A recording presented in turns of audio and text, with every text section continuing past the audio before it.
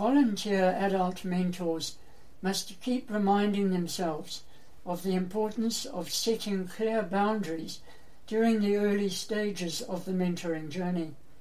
Most adolescents, especially boys, appreciate these clear boundaries. Boundaries will include an agreement on when and how mentees and mentors will communicate with each other, when and where they will meet, how often, and for how long each time, what sort of things they will do together. Clarify the role of the mentor and how long the mentoring journey will last, especially if you are linked to a youth mentoring program.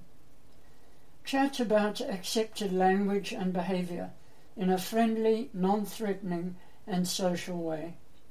For example, my mentees know that I do not appreciate foul language such as swearing, yet they also know there might be times when they explode in the safety of our relationship and the odd word will flow from their mouths.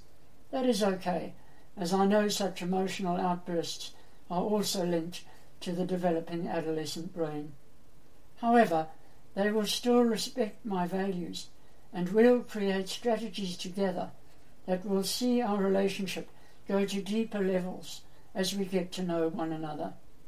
My mentee will know from day one that his or her health and well-being are important to me, and that when they are speaking to me, they will be the most important person in my life during that time. And so our mentoring tip for today. Effective mentors know the limits of their strengths and potential, though are always striving to be the best they can be. Until next time, have a great day, and remember to maximize every mentoring minute.